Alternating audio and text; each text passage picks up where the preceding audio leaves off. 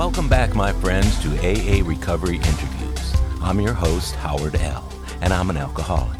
Sober since January 1st, 1988, one day at a time. I'm grateful you've joined us.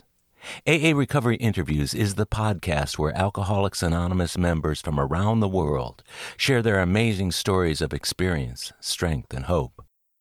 To mark the 75th interview in my AA Recovery Interviews podcast series, I'm pleased to welcome Jeff B., a man who rose to the very top of his profession, only to find alcoholism ready and waiting to take him down. For years, his extraordinary achievements on the field thrilled millions of fans. Off the field, his growing consumption of alcohol set the stage for the disease to take over when a painful and career-ending injury forced him to retire years before he was ready. As Jeff experienced relentless daily pain, the heartbreaking loss of his beloved profession, and the boredom of retirement, he sought relief through the bottle. Instead of relief, heavy drinking only numbed the pain, while it fractured his marriage, upset his children, and self-isolated him from the people in his life who cared the most. His first attempt at treatment was to appease his wife and children, but the absence of an honest desire to stay sober took him out shortly thereafter. Subsequent treatment programs and therapy did little to effect a long-term solution, but they did open Jeff's eyes to Alcoholics Anonymous. The following years found him in and out of AA, collecting 9 Desire chips, along with lots of self-recrimination, shame, and disappointment in the process.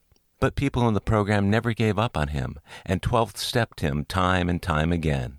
When he finally picked up his last Desire chip nearly 5 years ago, Jeff had been totally beaten by the disease, and he was ready to do the hard but necessary work to stay sober. Ironically, his spiritual awakening came with the realization that might seem counterintuitive to a professional athlete. Jeff had to surrender to win.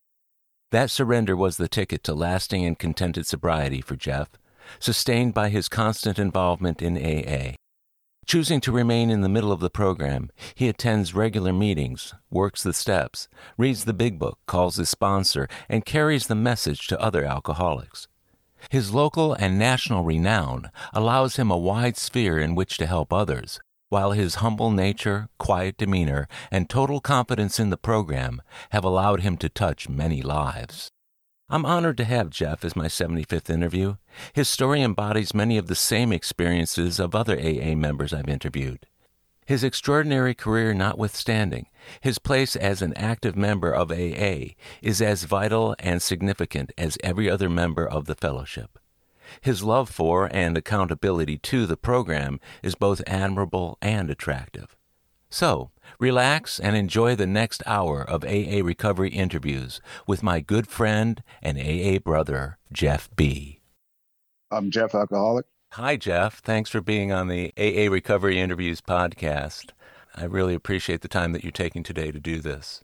My pleasure. It's a joy and an honor to do this for you, Howard. Well, good. I appreciate that. You and I have known each other for quite a while, and I'm trying to think how long ago it was I met you, but you're coming up on how many years have you got now? I have about 4.5 years. 17 was my sobriety date. Yeah, that's amazing. But you and I have known each other since 2010. Yeah. Why? So that tells you about it. So what do you think happened? We just fell out of touch, or No. You did some more experimentation out there? I did. I went and did some experimentation to see if this thing was real and that I could beat this on my own. Lots of people have tried that, haven't they? Yeah, the next question that you should ask me is, how'd that work out for you? So how'd that work out for you, Jeff? It did not work out for me very good. So in October of 2017, you came back. Mm-hmm. I remember you coming into that meeting, but I also remember a lot of other meetings prior to that you had come into. And there were a couple times when you came back that you looked really rough.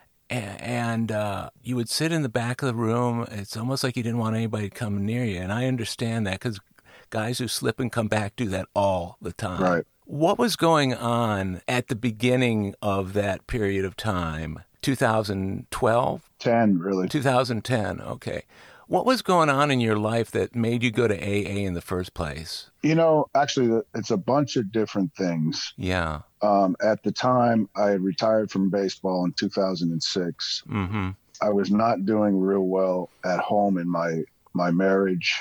But part of that was a lot my fault. Mm-hmm. And I had things going on there. I really, Howard, feel like I had no purpose in my life and I had nothing to do. So, I've always drank, but I would drink after games, wake up in the morning, do my day, never went to the baseball field, drinking, never at all.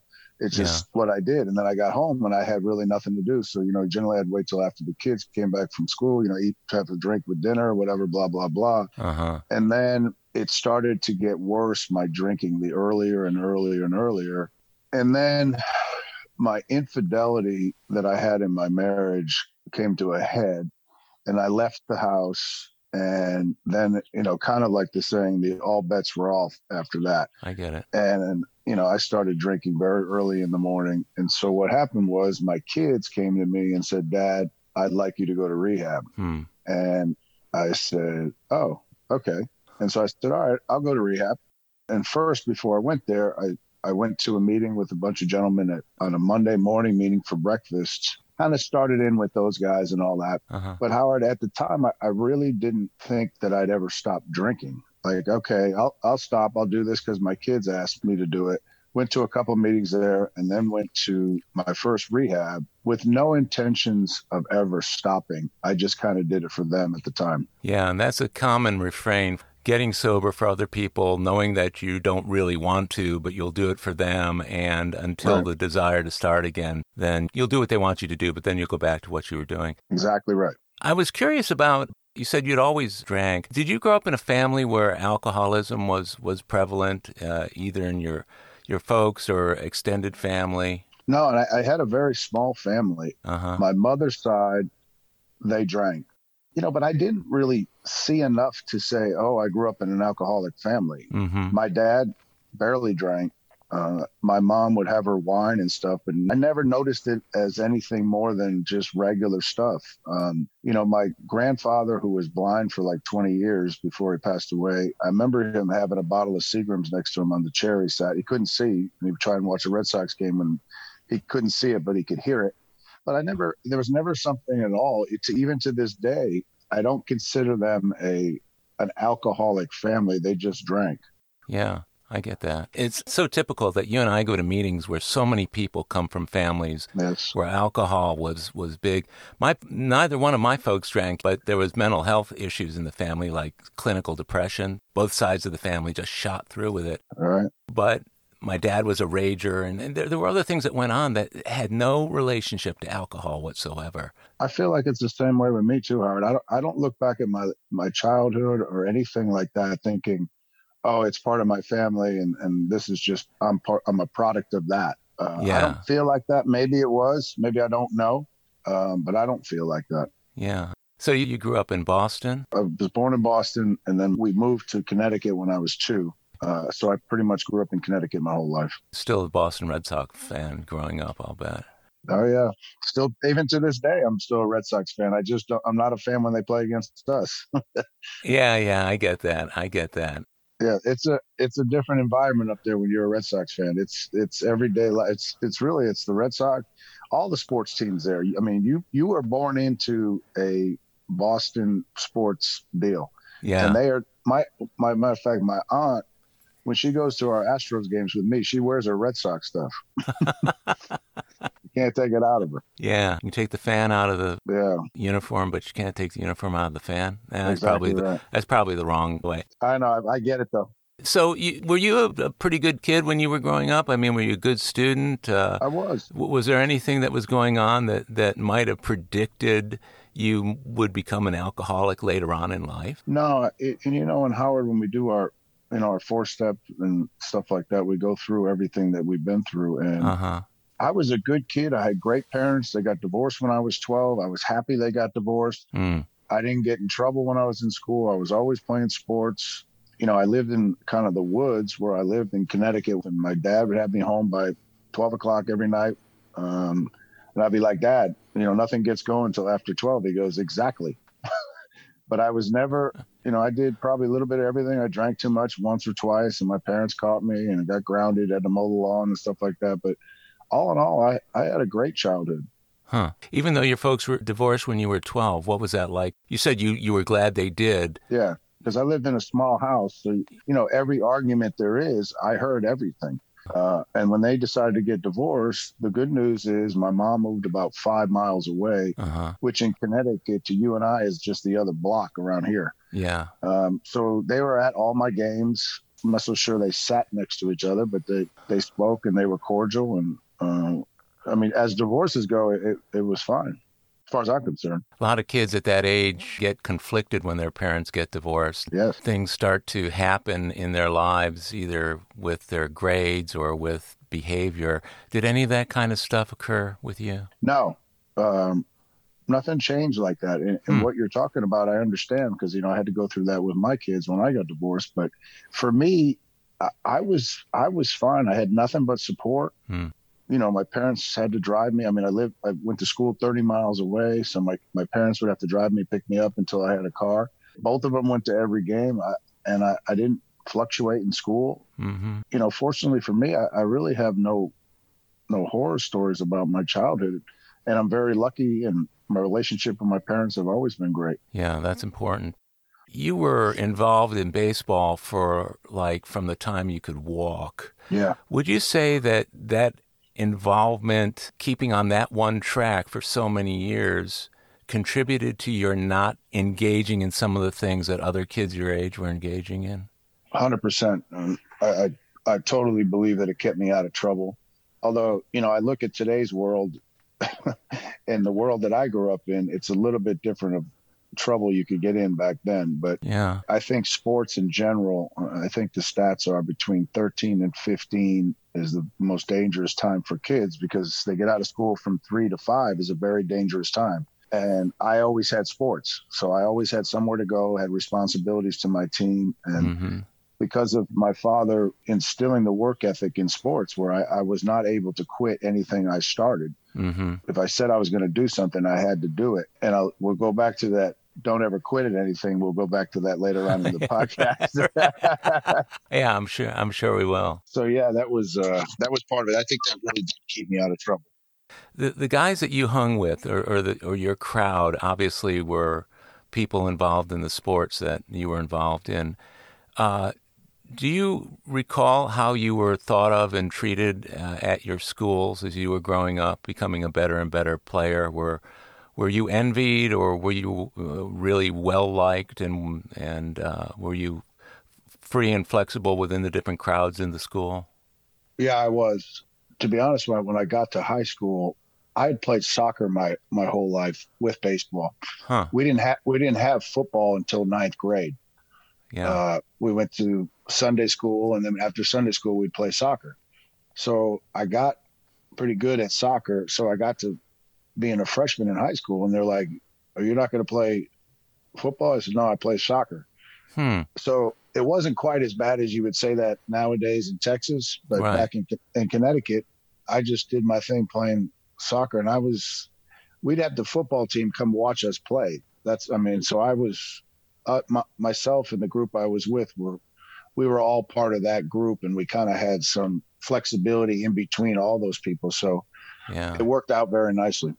Do you recall any people from high school or even closer people on your teams that you noticed having problems and issues with alcohol, and how did the coaches and the administration deal with that at your school?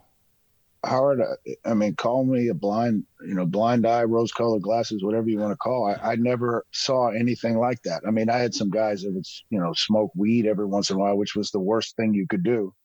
And back then, if somebody's parents went away, they'd have 3 bottles of something underneath their sink, which was all disgusting. But it was never anything that I saw like, oh, that kid's got a problem. I never saw any of that. Yeah. Back then, Howard, the idea of an alcoholic was the guy on the side of the road. Right. Which, as we all know, is not the truth. What was your understanding beyond just the guy on the side of the road? Did you think about that whenever there was booze around? No, never. Okay. It was only like, the parents would go away or somehow somebody found something, but never, it just, back 40 years ago, that wasn't talked about. where I was from. It was just something, if somebody might say, oh, he's an alkie, but that was never like a real thing. Yeah, yeah. Well, especially coming from Boston, too, and that whole part of the country. Yeah. I think alcohol is a much more ubiquitous thing than it is almost anywhere else, unless you're talking about beer in Texas. But right. So do you recall the first times that you were hanging out with the folks who were drinking, going to parties, whatever else? Oh, yeah. Did you find yourself ever get drunk, or were you pretty responsible with it? No, I was. I mean, I had a fight one day with Jack Daniels when I was a freshman in high school. The last fight I ever had with him, I drank a whole bunch of Jack Daniels, and my friend dropped me off at my house, and I was throwing up all over the place, and I literally was trying to crawl into my house. I got through the screen door, and I looked up, and my father was standing right there, and I was like, he never said one word to me.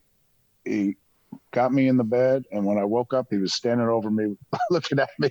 and then it was just, there was never a conversation of, oh, we got to monitor this, or we got to watch what you're doing. It was just a kid that had too much to drink.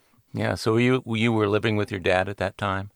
I would do the things that most kids do when their parents are separated. When I was in trouble, I'd go to my mom's house, and when I wasn't, I'd stop at my dad's house because he was closer to where I was coming home from.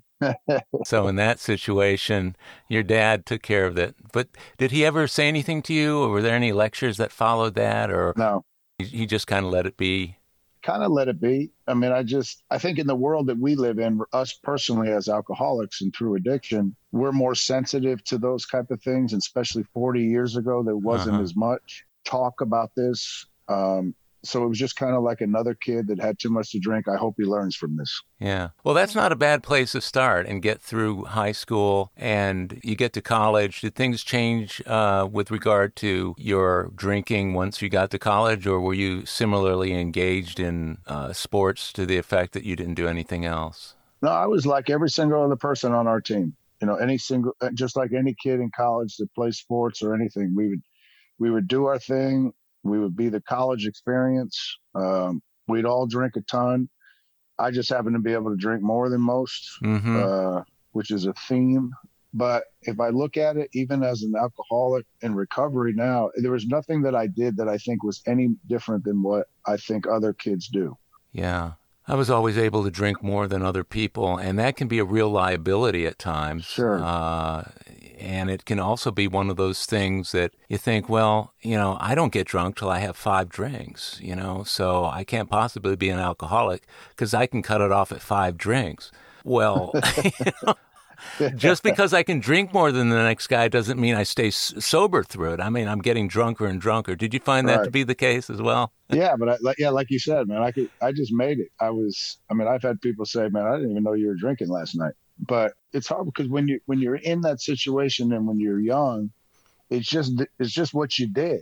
Like there's never a blinking light that goes on at that particular time 40 years ago or 35 or 30 years ago where you said, oh, I might have a problem. Yeah. And that's how it was for me, too. I mean, I was doing all those things in college, and once I got out, and I never stopped for a minute to think that there was anything wrong with it because the people I was surrounding myself with were people who were doing the exact same thing. So that was the normal that I lived in. And same way for you, too? Yeah, I mean, that's what we do. We hang around the people that do the same things we do. I always laugh at my funny thing what I tell people is, every time you go to a bar or something and you're drinking and you all of a sudden there's that one person over at the end of the bar, you go, look at that guy over there to kind of make yourself feel better about you. And the problem is when you become that guy. Yeah. We were all of us together and we just like, no, man, we're good. Everybody kind of covering everybody else too, right? That's right. Yeah, exactly. Unless there's one really sensitive person on the team who sees what's going on and maybe pulls a guy aside. That ever happen? That happened in the big leagues with one of my a very close friend of mine, Ken Caminiti, who passed away. That was my first intervention, and I gave it, and I didn't know it was really an intervention, but it was something that had to be done. So it was the same thing you're just saying, but that didn't happen to me until 94. So you go through all those years being a relatively normal drinker, would you say? I would say not normal. I would say a big drinker, but never in my mind did I think that I was a problem drinker. Hmm. I just drank more than most. Mm-hmm. I was always up for, if you wanted to go out and have some beers or some drinks, they knew I was going. So that's the way it was. Yeah, I get that. So, one of the things that we strive for in Alcoholics Anonymous and in our respective programs is some kind of spiritual connection that presumes that we didn't have one previously because our spiritual connection was the spirits, the alcohol itself. What was your spiritual life like before you came into Alcoholics Anonymous? I think I'm no different than a lot. I'm Catholic. Mm-hmm. So, I went to Sunday school, did communion, did all those things that we do there. And I think if I look at it now, I was more of the spiritual God. If you get me out of this, I promise I won't. Always knew there was God, always believed in it, always try to act like a Christian and a good person, mm-hmm. but never saw the gifts that were out there. Just kind of, I took for granted what my spiritual connection could be. Mm-hmm. I think a lot of times until you really find that, Howard, I think you got to get punched in the face first. And even then you don't see it. Mm-hmm. But this disease and AA, it'll get you motivated if you're going to do this in the right direction. Yeah, that's how it was for me. I mean, I was very much the foxhole prayer kind of guy. Yeah. Without ever really stopping to consider all of the things that I now know about my higher power that I had to learn by coming into the last house on the block, right? Right. It's the same kind of thing. That's exactly right. Yeah. So one of the themes that's been emerging from all these podcasts I've been doing is functional alcoholics. One of the podcasts I just did was with a woman who is a relatively successful actress. And, she had a very, very successful career going on until alcohol really ganged up on her later on. Was that kind of your trajectory as well? Did it build, or was it kind of steady for a while and then you fell off a cliff? What did that look like from the time you got to the big leagues, let's say, until the intervention or whatever else was done for you? To be honest, I think when I hurt my shoulder in 2001, yeah, I was in a lot of pain every day.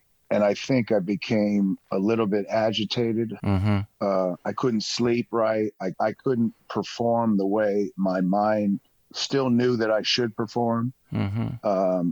And then leading up to retiring, that's when kind of everything, the cliff, maybe it's not a cliff, but it's certainly a downward trajectory of where I started going until when I retired, then I started to descend at a higher level. Yeah. Yeah.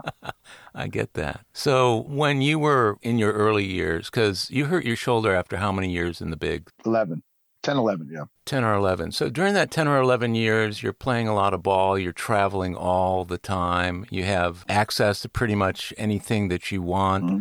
How did you keep yourself in check during all that time? It was just the game of baseball. It's just the way it was. I would drink after games until it was time to go to bed, and I'd wake up, and whether I'd had too much to drink the night before or whatever, I still did not drink beforehand, during, at any time. And that was my job. And but put it this way, most guys that I hung out with did the same thing. I just happened to probably drink more than others. Yeah. And I think, Howard, if I have to be honest with you, I think there are some people that knew that I was going down that path that I was not privy to the information. Yeah. What you're talking about right now sounds very familiar from the standpoint of people I've known over the years who became very, very successful in business. They were able to be a functional alcoholic for quite a period of time until it really took its toll. But when you were drinking after games, you were a lot like some of the people I've interviewed who were businessmen who were able to work all day long, make millions and millions of dollars, and go home in the evening and just get trashed, and then do it again the next day. Right. Before you hurt your shoulder, do you feel like you were heading that way, or what was going on at that time? In my mind, no. In my mind, I was having a heck of a time. As hard as baseball is and all the failure that you have to deal with, I had a big year in 2000, and then going into 2001, I found out I had a labrum tear in my shoulder. And I still had a good year that year. And then I had surgery. So things were, I was having the time of my life. I was very successful what I did. I had my first child on the way. Whether I was happy at home or not, I still was having my first child. And then once I had surgery, and then the constant trying to get better and seeing little results, I'm assuming, and I look back at it now, that's when it started to get worse. Was it that your drinking ramped up around the pain? I think so. Yeah. But, Howard, sitting here today, I'm like, it's kind of like the calm before the storm. Like the alcoholism was always in me. This has just kind of accelerated it for me. I see. And it's also something that can happen quickly or it can happen gradually. Right. Was it a quick or gradual for you? I mean, it depends on what you think is gradual. I mean, we have guys in our program that came in when they were 67 years old. Oh, yeah. That would be gradual. I think mine it wasn't overnight, but it was a period of 3, 4, 5 years where it really started to settle in. Matter of fact, when I was playing my last year in 2004, I came into Cincinnati and I wasn't in the lineup. And I'm like, okay, off day. We had a day game the next day. I came in again and I wasn't in the lineup again. And I went into my manager's office and I said, "Are you freaking kidding me?" And he goes, "The stats numbers show that you don't play real well during day games. And that might be for stuff that you're doing at night." And I went berserk and I started throwing stuff all over the place. And I was like, "You can't win if I'm not playing." But I remember after that, I decided not to drink as much after that before day games, but never thinking that, oh, well, maybe I have a problem. It's just I was drinking too much the night before and I need to calm that down. Looking back at that reaction that you had in your manager's office, as you think about that and the repercussions, what part of you was feeling angry because you were exposed versus just pissed off that you weren't going to play? Did you have that sense that, the jig is up? No, I was pissed. I think a little bit of both. I think, okay, I can live with the fact that he said that. That means I need to calm it down. Yeah. But then my ego was, you're not going to be able to win if I don't play. Yeah. And to be honest with you, both things worked out. I played real well the rest of the year, but it also kept me from drinking a lot, putting a Band-Aid on a situation that was a big cut. That makes sense. Yeah. By not drinking as much the night beforehand. Now, when I say not drinking as much, let's just use a number. Instead of 10 drinks, maybe I had 8. 8. And hopefully there wasn't a day game the next day. No, I would only do it on day games. I wouldn't drink 10. Did he ever pull you aside after that or go into any more detail with you about it? Or did it ever become an issue again? No, it did not, because I did start to play better. So he was getting what he needed out of me. But just, it just wasn't something that I thought about back then. A lot of times people, they don't get called out until their performance suffers, and then they make a comeback with the performance. And in a lot of professions, as long as you're coming back strong, let's leave well enough alone and let the guy do what he does well. And right. Okay, so if he gets that way every now and then, it's the price that we pay for his performance, right? Exactly. I think it goes on both sides. Me too. You know what I mean? Like, I think what you're saying is 100%. He got the best out of me at that particular time that he could get. And maybe happy that, that's what he got. And for me, it was validation of, all right, I'll just do what I said I'll do. I just won't drink as much and I'm okay. And as we look at it from now, it'd be like, I don't know if I would have done it any differently. Like, I know my personality and I know the way the situation was. I didn't know enough about being an alcoholic to do anything about it at the time. Yeah, and of course, being in the program, we learn how to tamp down our egos and become right-sized. Right-sized, yeah. And my ego would get me into more trouble than anything else. I'd get indignant if somebody said something about my drinking, like, what are you talking about? Right. I'm not drinking more. You're drinking more. Come to me when you got a real problem at hand. Exactly right. Yeah. So when your shoulder was hurting, a lot of people turned to narcotics at that point. Did you have any issues with meds around that shoulder injury? You know what, Howard? I have never had an issue with meds. I don't use drugs. Never have. I'll tell you what, I'd have to take 2 pain pills, one when I got there, one before the game. If you had told me they would have given me something stronger, I would have taken it. But at no time ever did it ever give me a feeling of like, I don't want to take pills. Like it doesn't do anything for me. And I've always been curious of people that take, whether they're hydrocodone or or any kind of drug, I don't understand that feeling, nor do I really want to find out. Yeah, I get that. Not even now, but back then, I never got into that deal. Well, plus you were probably getting all you needed from the alcohol, right? Sure. But I just I don't know how that stuff works on people, but apparently it does very well. Well, if they accidentally become addicts, which happens all the time with OxyContin and some of those other pretty powerful drugs, that's one thing. Right. But on your own volition, not wanting to do it, it's just a personal choice after a while, isn't it? Of course it is, yeah. That was just never my thing. Was it 2004 was your last season? 2005. 2005. I played a month, and then I went and had surgery, and I rehabbed the whole year, came back for the playoffs. And then I tried to come back in 2006, and I quit in the middle of the spring training because I couldn't take the pain anymore. It must have been really rough at the time for you. It was rough, but it was also satisfying. Like I just couldn't do it anymore. Like the amount of pain that I had been through in the last 3.5 years. I mean, it's hard to explain to people, but yeah, people say that, there's a difference between injured and hurt. Yeah. I was in need of major surgery, and I played 3.5 years, and it hurt every single bit as much as it sounds. I would actually literally look at the baseball in my hand when I would get it, and I'd go, "Oh God, I got to throw this." It was relentless pain, but I just felt like I was better than anything else that they could put up there. Yeah, and the old adage of playing through the pain. Yeah, this was ridiculous, though. Before my first back operation, Jeff, I knew that I needed surgery, but I put it off and put it off and put it off until finally the pain was so overbearing. And the surgeon said, look, you're just damaging that nerve. The fact that it's painful means that you got a problem that's got to be taken care of. If it's not going to get better, that also means that you're injuring yourself worse. Right. Did you find that all the additional work that you were doing while you were hurt exacerbated the situation? Yeah, I think it was as bad as it could get anyway. But I didn't care. And that goes back to the thing, again, I told you about earlier, is I don't quit. And I said, okay, I can handle this because I can still do things that other people can't.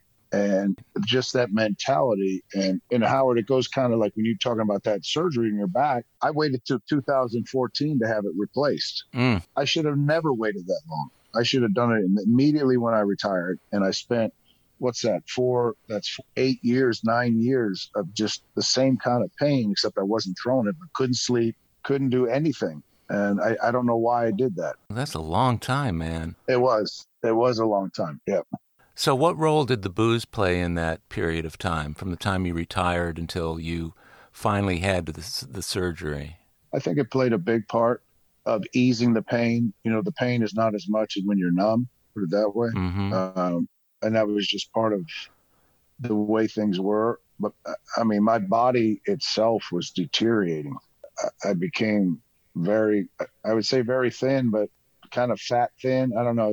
It was not pretty. I didn't have anything in my face or my shoulders or my chest. And it just, the pain, the alcohol, and I guess it would call it depression. Yeah. It just took a toll on me, and just, and being an alcoholic, which I admitted to in 2010, it was a straight, tsunami on me. Yeah. Yeah, that must have been really a tough time, especially when you're getting drunk to kill pain versus to enjoy yourself. You're right. I think because I was so irritated because of my shoulder, it was very hard for me to enjoy myself. I think I became I wouldn't say I was bitter, but I was on edge a lot. You couple a bad home life with a bad shoulder, being an alcoholic, guilt, shame. I mean, I'm no different than any other alcoholic. We all, somehow, some way, we all have the same kind of story. Yeah. And alcohol is the common thread of how do I change the way I feel? And that was the deal. We'll be right back. My friends, if you're enjoying AA Recovery interviews, check out my Big Book podcast, the complete unabridged audio version of the first and second editions of Alcoholics Anonymous. It's an engaging word-for-word, cover-to-cover reading of all 11 chapters and original stories, including rare stories not published in the third or fourth editions. Listen to all 85 episodes by subscribing to the Big Book Podcast on Apple Podcasts or wherever you get your podcasts. Or listen on BigBookPodcast.com. You'll know you've arrived when you see our logo, a first edition Big Book wearing headphones. And we're back. So all that led up to 2010. Yeah. When your daughters... My two daughters asked me to go to rehab. Okay. How old were they when they did that? Let's see, 2010, 21, so it's 11 years. So they were 10 and 8. Wow. Yeah. Looking back on that, to have a 10 and 8-year-old have to tell their dad, you need to go to rehab, that's got to be a really tough thing to consider. Well, yeah, looking back on it now, yeah, and that's the guilt and shame that we try to figure out here. But at the time, I was just like, all right, whatever, man, I'll go. I'm not thinking that I'm putting a 10 and 8-year-old in a really tough position who just got thrown out of his house. They don't know what's going on with their daddy. And being in the disease, you don't know that stuff, and you don't think like that. We destroy everybody that loves us, and we just are in our own world and like, whatever. We're just, I'll do what you need me to do to get you off my back. Yeah, I was going to ask that. Was that first rehab you went into just to solve the problem temporarily so that you could go back to doing what you were doing when things settled down? I don't think that was my thought. I knew that I would never drink again. I did it to appease my daughters. Yeah. But I had a great time. I learned a lot. I fell in love with all the people that were in that. You become so close and intimate with the people. I enjoyed every minute of that, but there was no thought after I was done. I went like a week or two without drinking again, but I knew I was going to drink again, and everything was kind of okay with my kids. And as you know, once you start with your program again of, one glass of wine with dinner, then tomorrow's 2, and then by the next night you got a gallon of vodka in your kitchen, and then one in your garage. That's just how it goes. So did you start off rehab with the idea of, I'm going into rehab so I never ever have to drink again? No. I'm going into rehab to get my daughters, to do something that my daughters asked me to do. Because a lot of the guilt of my infidelity and being kicked out of the house, that was some way of, I don't know, some penance or whatever for me to, if I could do that, then they would be happy with me or something, I would imagine is the reason I went. But I didn't fight it. I really didn't. Well, you and I both know plenty of guys in the program who have gone into rehab or have gone into AA for basically a lot of the wrong reasons, but let's just say non-sustainable reasons. How long can the thought of hurting your little girls last when you really want to drink, Right.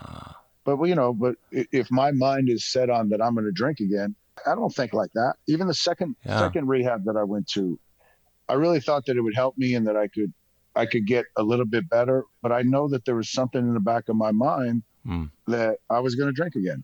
I mean, it's just, Howard, it's insanity. It's the definition of it. Yeah, it is. And it's not till I got that, I guess that spiritual moment, which I can't even explain, is when all that went away. So you went to the first rehab, you felt all warm and fuzzy there, you go to a second rehab. Yeah. A lot of rehabs, of course, their end game is let's get the guy well enough so that he can get out of here and go to a 12-step program.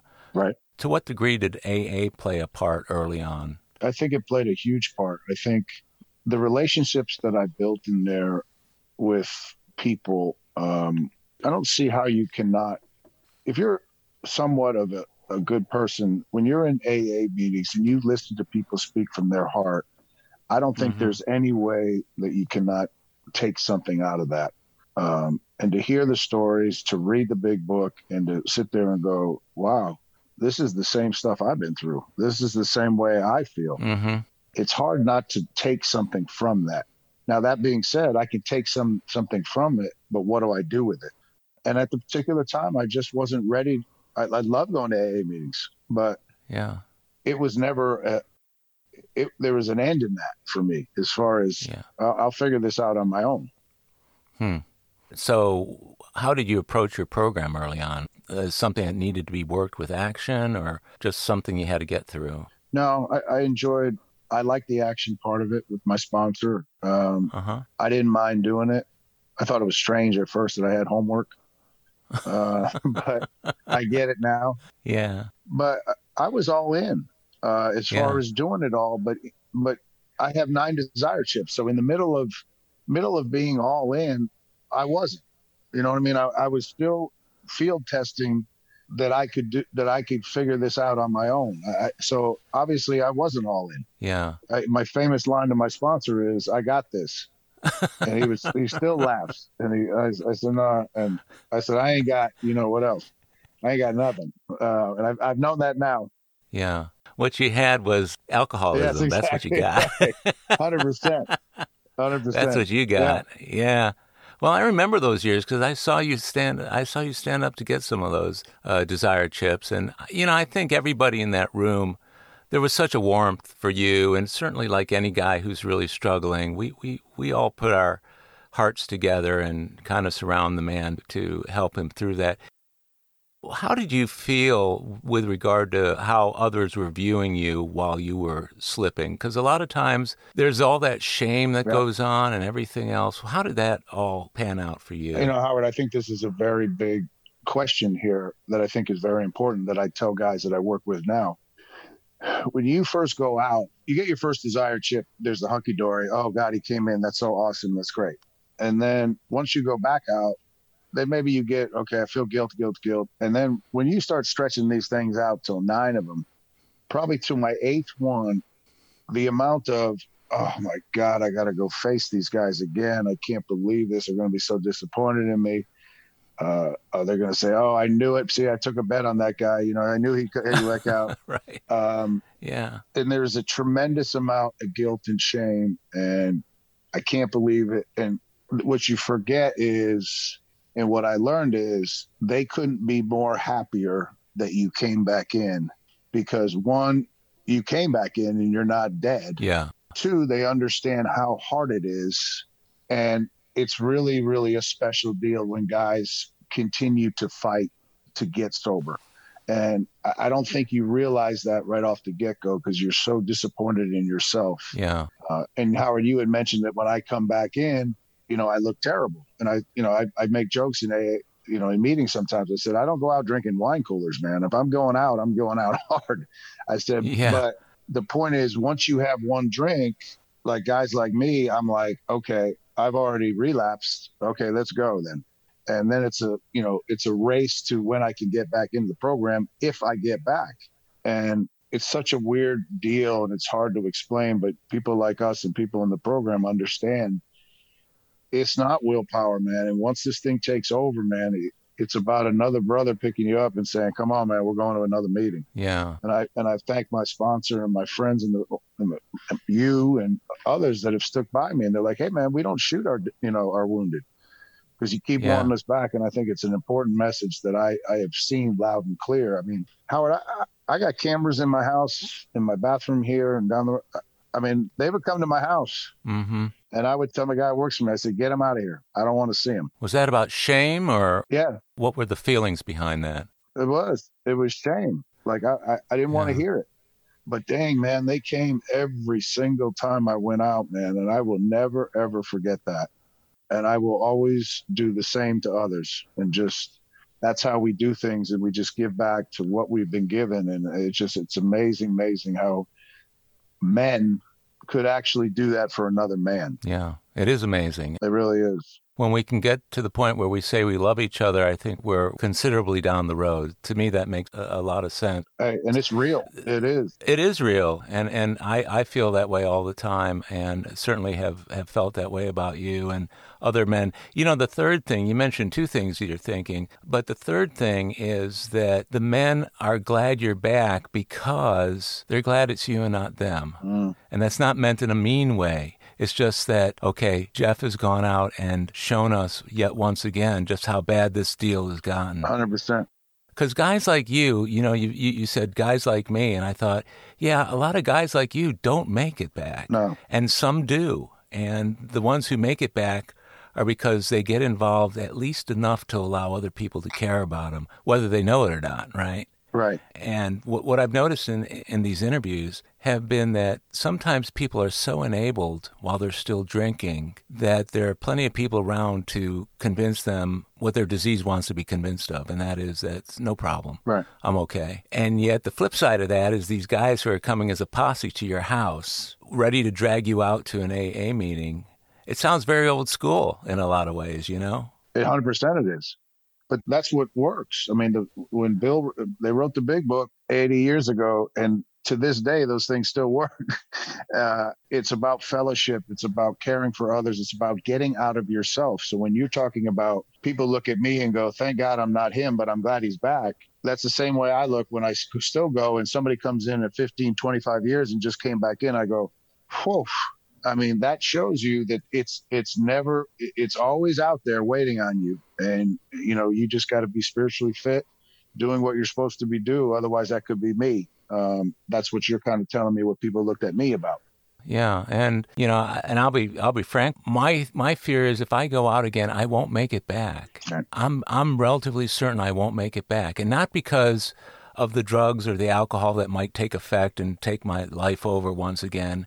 Not because of the shame of it, let's say, but this is the thing I've worked on more in my life than anything else, and I've failed at it. That's how I imagine Sure. the feeling would be, you know? Sure. So I believe what you're saying wholeheartedly. Howard, I really believe this. I think I'm more of an alcoholic now with 4.5 years than I was before, because I know what I would do if I went out. I would be dead. There's not even a question. There is no grandeur of illusion that, oh, I can have a couple glasses of wine and okay, there's none of that. I know what will happen. yeah, I look at you and your sobriety and your program, you're like on a pedestal to me.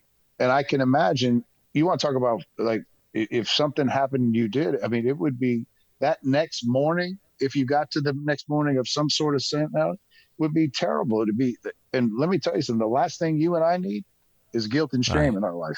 Because the disease supports those two feelings. Yes, it does. Yes, it does. Yeah. Very strongly, and it'll take any little crevice in the veneer to get us into a state of feeling shame or guilt or whatever else. Sure. And I really thank you for what you just said about me, but I don't ever want to be on a pedestal with anybody. And I know you're saying that euphemistically, but yeah, I understand. My concern is whenever I'm doing what I'm doing, I have to ask myself, am I doing this because it's driven by what my heart wants me to do, or is it driven by something else that would more resemble what my alcoholism would want me to do? Because it knows if it eases me down that road, you know, being self-serving and selfish, that it'll get me closer to the edge. So I have to remind myself of that. Well, you know what, though, Howard? I look at it this way. It gives you accountability. Yeah, good point. And that's what I feel like I'm accountable to you. I feel like I'm accountable to others. To me, I'm accountable to the whole freaking city after I've done my speech. Yeah. I don't want to let anybody down. And I know it can happen, but if I got a little bit in the back of my mind of accountability, then that helps. Yeah. As you were mentioning earlier about 9 desire chips and going out and going out and going out, people talk about the head full of AA and the belly full of beer. Mm-hmm. Each time that you went out, how were you feeling right before you took that drink? What did you have to convince yourself of to be able to take it without hesitation? I don't think anything. I don't think I had any. I think I'm one of those people that every time I went out, I knew I was going to. I wasn't someplace ever and said, shoot, just give me one of them. It was never that. I knew I was drinking that particular day. The last time I drank, I went to Boston for the playoffs, and I hadn't been back to Boston in a long time. I knew I was drinking. As soon as I got on the plane, I started drinking, and 4 days later, I'm out of my mind, and I'm my last time I ever drank. But every single time that I did, I knew I was going to drink. So that just tells you the whole story. It was I was never there. Yeah. I just was never there until the last time. What do you think finally flipped the switch for you? The switch to complete willingness? God. Howard is straight God to me. You know, I had another intervention with my family, which is probably my third or fourth one. Yeah. And I woke up one morning. I'd already got kicked out of going to the game because I missed something I was supposed to be on the field for. It's just the straight God thing for me. Yeah. You know, I kind of make a joke, you know, a cat has 9 lives. God was like, okay, you've already had your 9 lives. That's it. And it's just a straight God thing. I have no other way to explain it than that. Yeah. I mean, I've had all the interventions. I've had rehab. I've had AA. I've had everything. And I just feel like God came to me somehow and said, okay, man, this is it. And you know what? to be honest, it was a pretty easy transition. Yeah. Now, I've had moments, and then some things that have happened during those moments have been God-like, God-ish, however you want to say it, and they came through my wife's mouth. Uh-huh. But it's just a straight God thing for me. It really is. That's such a great thing to hear, especially at the end of the kind of story that you've got, that you would have that recognition of God working in your life enough to come back and let that intervention be successful with you. That whole thing about God working through other people, it's clear to me that some of the men who were in your corner helping you out, that was a God deal for them too. And just being able to be kind of like his hands leading you where you needed to go through other people. I mean, yeah. I remember how everybody was so concerned, but we never gave up on you, man. We just didn't. And not because of anything else outside of the fact that you're another alcoholic who is in desperate need of a spiritual awakening. Right. And it sounds like that happened for you. So once you came in, for the last time, did you get a sponsor, or did you use the guy that you were sponsoring all along? I've had the same one I've had. Yeah. He's been incredibly patient with you, hasn't he? That would be an understatement. Did he ever want to fire you? I mean, did you ever get that sense? No, I don't. I mean, you'd have to ask him that. And we're a program of honesty now. But you know what? He was there through every single thing, every single time when I was ready to go back to the thing, he came to my house, picked me up, and took me. Wow. Just all the guys. You can't explain it to anybody else except explain it to us. We talk about spiritual, talking through him and him never giving up on me, and just the whole group. And I've said this 1,000 times, and I'll say it again. I've been on a lot of teams, but I've never been on a team like AA. You can have teammates pull in different directions when you're playing baseball.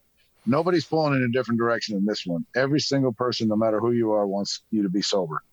When I tell people I love them, and I do it a lot, and for a lot of men, especially and mostly in our program, I mean every bit of that love, because it's just something special that just warms your heart. And the work that I do with other people to watch them grow, I can only imagine what my sponsor and those men or you watched me finally sit here after 4.5 years, kind of going, he's kind of where we need him to be probably about 11 years ago, but this is my journey. You are where you are, and everything led to where you're sitting in that chair right now, you know? Yeah, true. I often think to myself, geez, I wish I'd gotten sober earlier. There were so many things that I missed. Most of the trouble I got into was making bad decisions under the influence. And the problem with the bad decisions is they have a tendency to affect big chunks of your life in the future, you know? Yeah, tell me about it. And I think about all of the drug-addled and alcohol-addled decisions that I made along the way, like, I don't want to go to graduate school. I want to be able to get out so that I can party, so I can get a job, so I can party, so I can afford marijuana and the booze I want. And years later, I look back and say, what was I thinking? Well, the problem is I wasn't. Yeah. Or that I was letting the alcohol think for me, right? Right. That sort of thing. Yeah, but you know what? You're right, though, Howard. This is my journey. All these things I would have never led to my wife. And this is what I tell people too. The person that I am today, if all it takes for me to be that person is to not drink, then it's worth it. Yeah. And I like who I am today. I like how I can help people with my problems, to show them. I do the same thing in baseball when I teach younger kids. I tell them all the things I did wrong and how I get out of them. It's no different than what I do in AA. I've given experience, strength, and hope. I give you my experience, what I did, and I give you hope that things can turn out well. And I love that. And I love my journey, and I love... when I first came into the program, you hear those words, "Oh, I'm a grateful alcoholic." And those are the most stupidest things I ever heard in my entire life. I'm sweating, I'm shaking and all that. And now I get it. And now I am a grateful alcoholic. Yeah. Well, what's really cool is I've heard you, and you just made reference to it, I've heard you over the years, the gratitude that you have for your wife and how much that means to you and how it enriches your life along with sobriety. My guess is that's something that never would have happened without you getting sober. No. And I mean, I truly believe God put her in my life. Like, I know that for a fact. Yeah.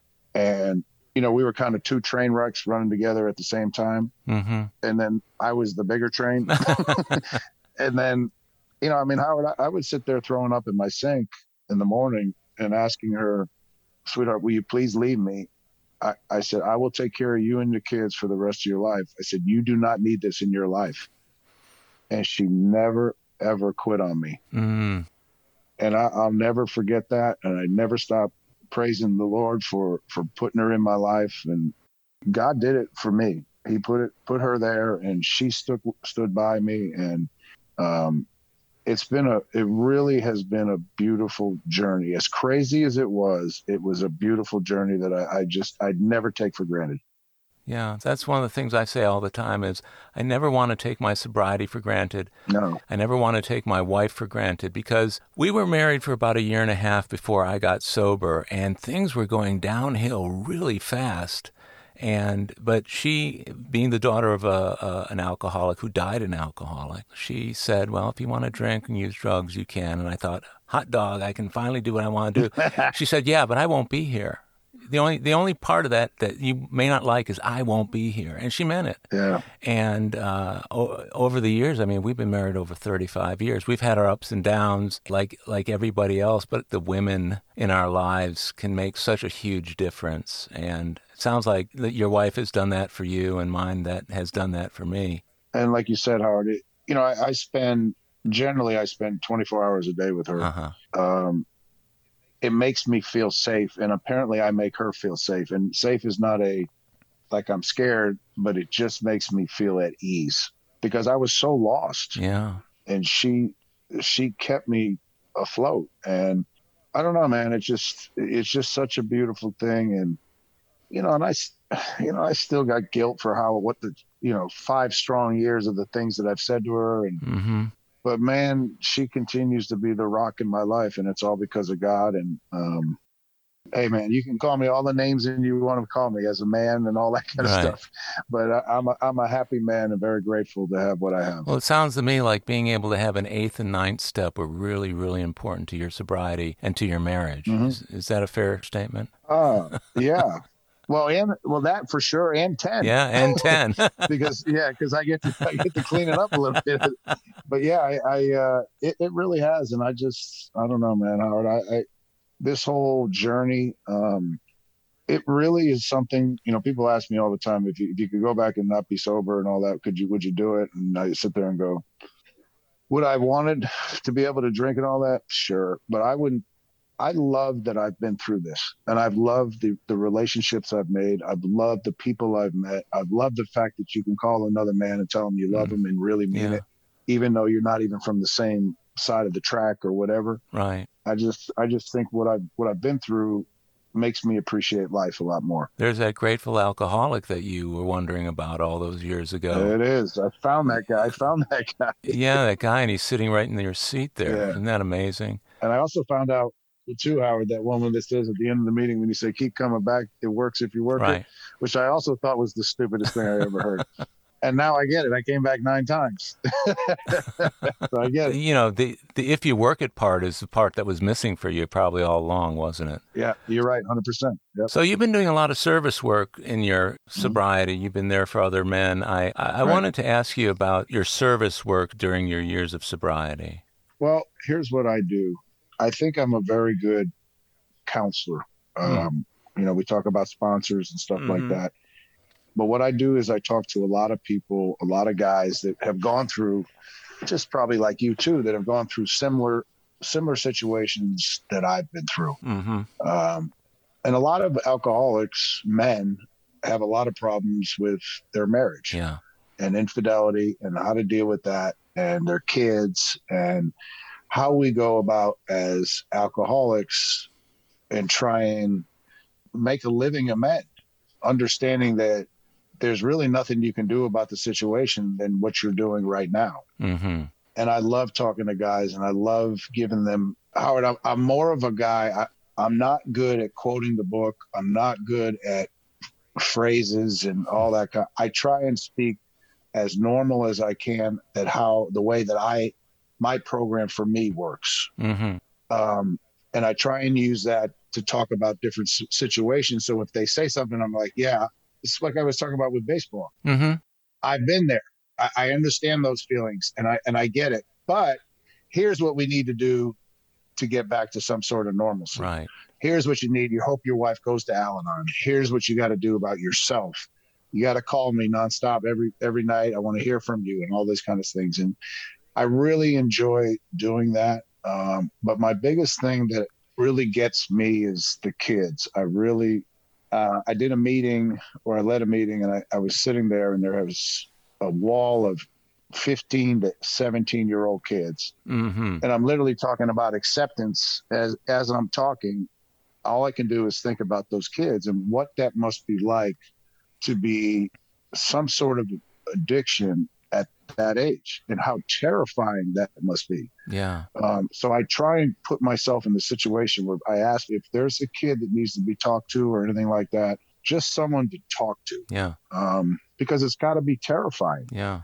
Yeah. I just think it's a terrifying thought for a kid that age to go, oh, so I'm not going to drug or drink for the rest of my life. Yeah.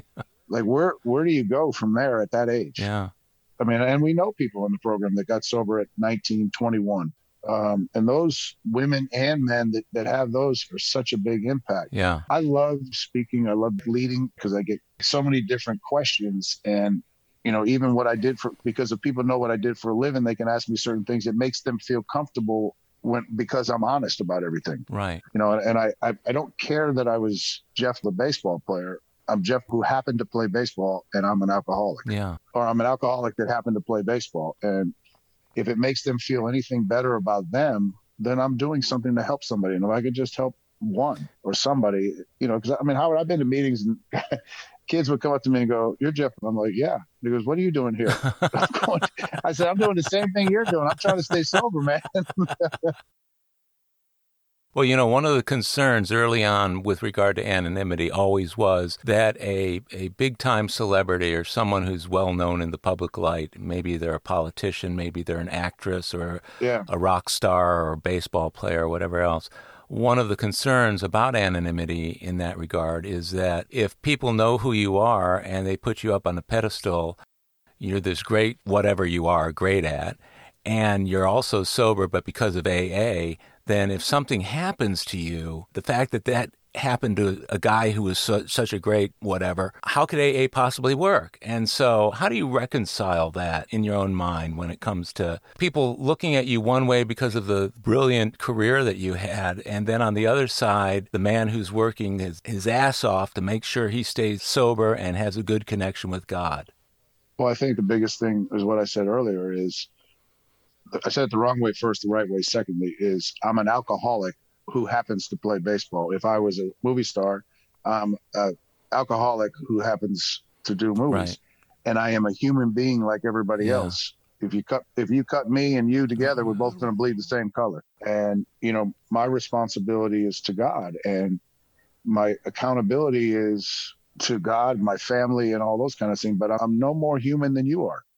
And I think if you show your vulnerability, I think people generally accept that. Yeah. And I think when we can get as a group or as a society that, hey man, this is not a disease, like I said when I was a young kid, of the guy on the side of the road. Right. Yeah, that's him too. But there ain't no difference between him and me except I have money. And I'm, you know what I mean? But we're both alcoholics. Right. And that's the beauty of the program. And that's, hey man, we're all fighting for the same thing. Yeah. And I think sometimes there's a distinction to be made. Whenever I'm sitting in an AA meeting and they're talking about an active alcoholic and then they say, he's one of us, I think, no, he's not one of us. One of us is sitting in this room. Yeah, but he is the suffering. He is where we go if we don't continue to do the things that we do, right? That's right. That's true. And then I look at it like, well, he might not have the ability to be where we are, or to be able to get there. I mean, and I said something before, and I was like, you give some money to some guy on the side of the road, and they're like, are you just going to give him some alcohol? I said, well, yeah, okay. So maybe I give him alcohol so he can live tomorrow to have a chance to get sober. Yeah. I don't know. I mean, I just think like that. And you are right. I think I don't know, Howard, you would know, you're way better at this than I am, but I don't know how you would look at it. It's like, it's not an honor to be in recovery. It's a blessing. It's a blessing. Yeah. Like they don't have the blessing that we have right now, but that blessing in one single second can be taken away from us with a bad choice. Well, sure, and that's keeping us in the program with a negative incentive. To me, knowing that negative incentive is out there, I try and focus on the enrichment that AA has put into my life. Sure. Doing these podcasts has just been, just being able to sit down and talk to my friends and have a conversation back and forth, knowing that if only one person listens to it and is changed by it, it will have all been worthwhile. It's worth it, 100%. So I hear your story today, and I know that there are going to be people out there who hear it and are touched by it, right. Whether they're a baseball fan or not, whether they're a Jeff fan or not. The connection that we can have just through our words and through our hearts. And I heard you talking through your heart today, brother. And I just want to honor you for your willingness to put yourself out there to make a change in other people's lives so that your life can be enriched, so that you've got the reasons why you want to stay in AA. Right. And I agree with that. And I appreciate that. And that's all we're trying to do, Howard, when we talk and when we're in meetings and all that, is just to reach somebody that needs it, that can hear one thing different. Maybe it comes from somebody else's mouth. It already came from somebody else. Somebody else's way they said it makes more sense. And who cares? As long as they can get it, that's great. Yeah. That's what I enjoy about you, is you always seem like when we talk, you always give me some other reason to think about something else for me. And I mean that in a good way.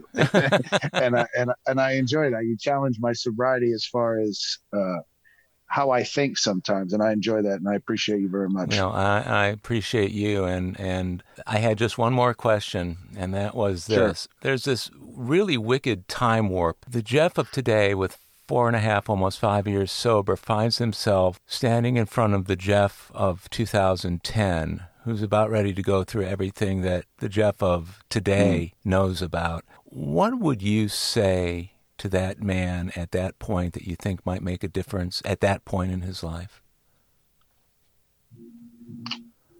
I would say,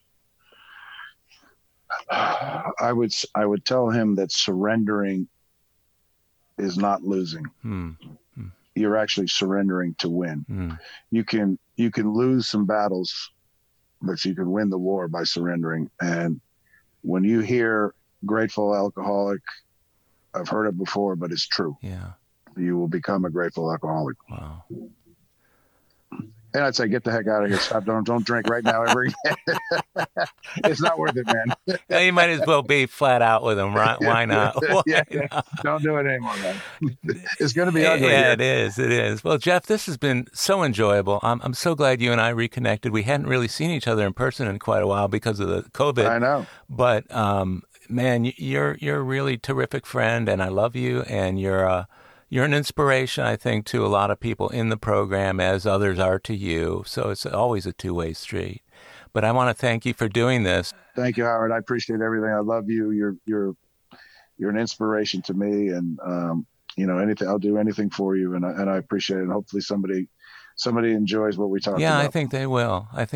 We'll never know, but God will know, right? And so if God knows, then intuitively we'll know, right? Exactly right. Yeah.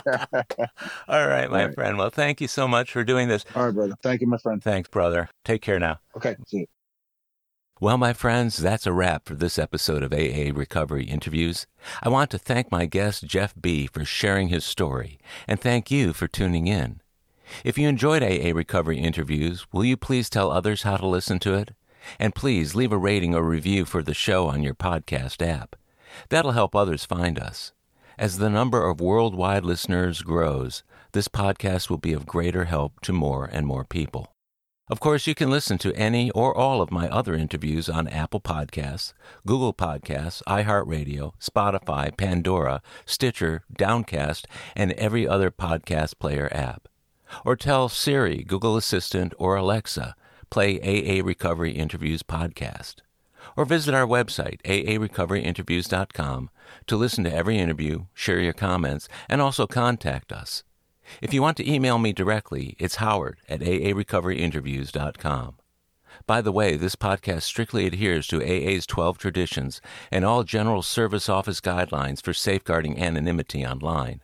I pay all production costs, no advertising is allowed, and no one receives financial gain from the show. AA Recovery interviews and my guests do not speak for or represent AA at large. This podcast is simply my way of giving back to AA, that which has been so freely given to me. The next episode of AA Recovery Interviews is on the way, so keep coming back. It'll be here soon.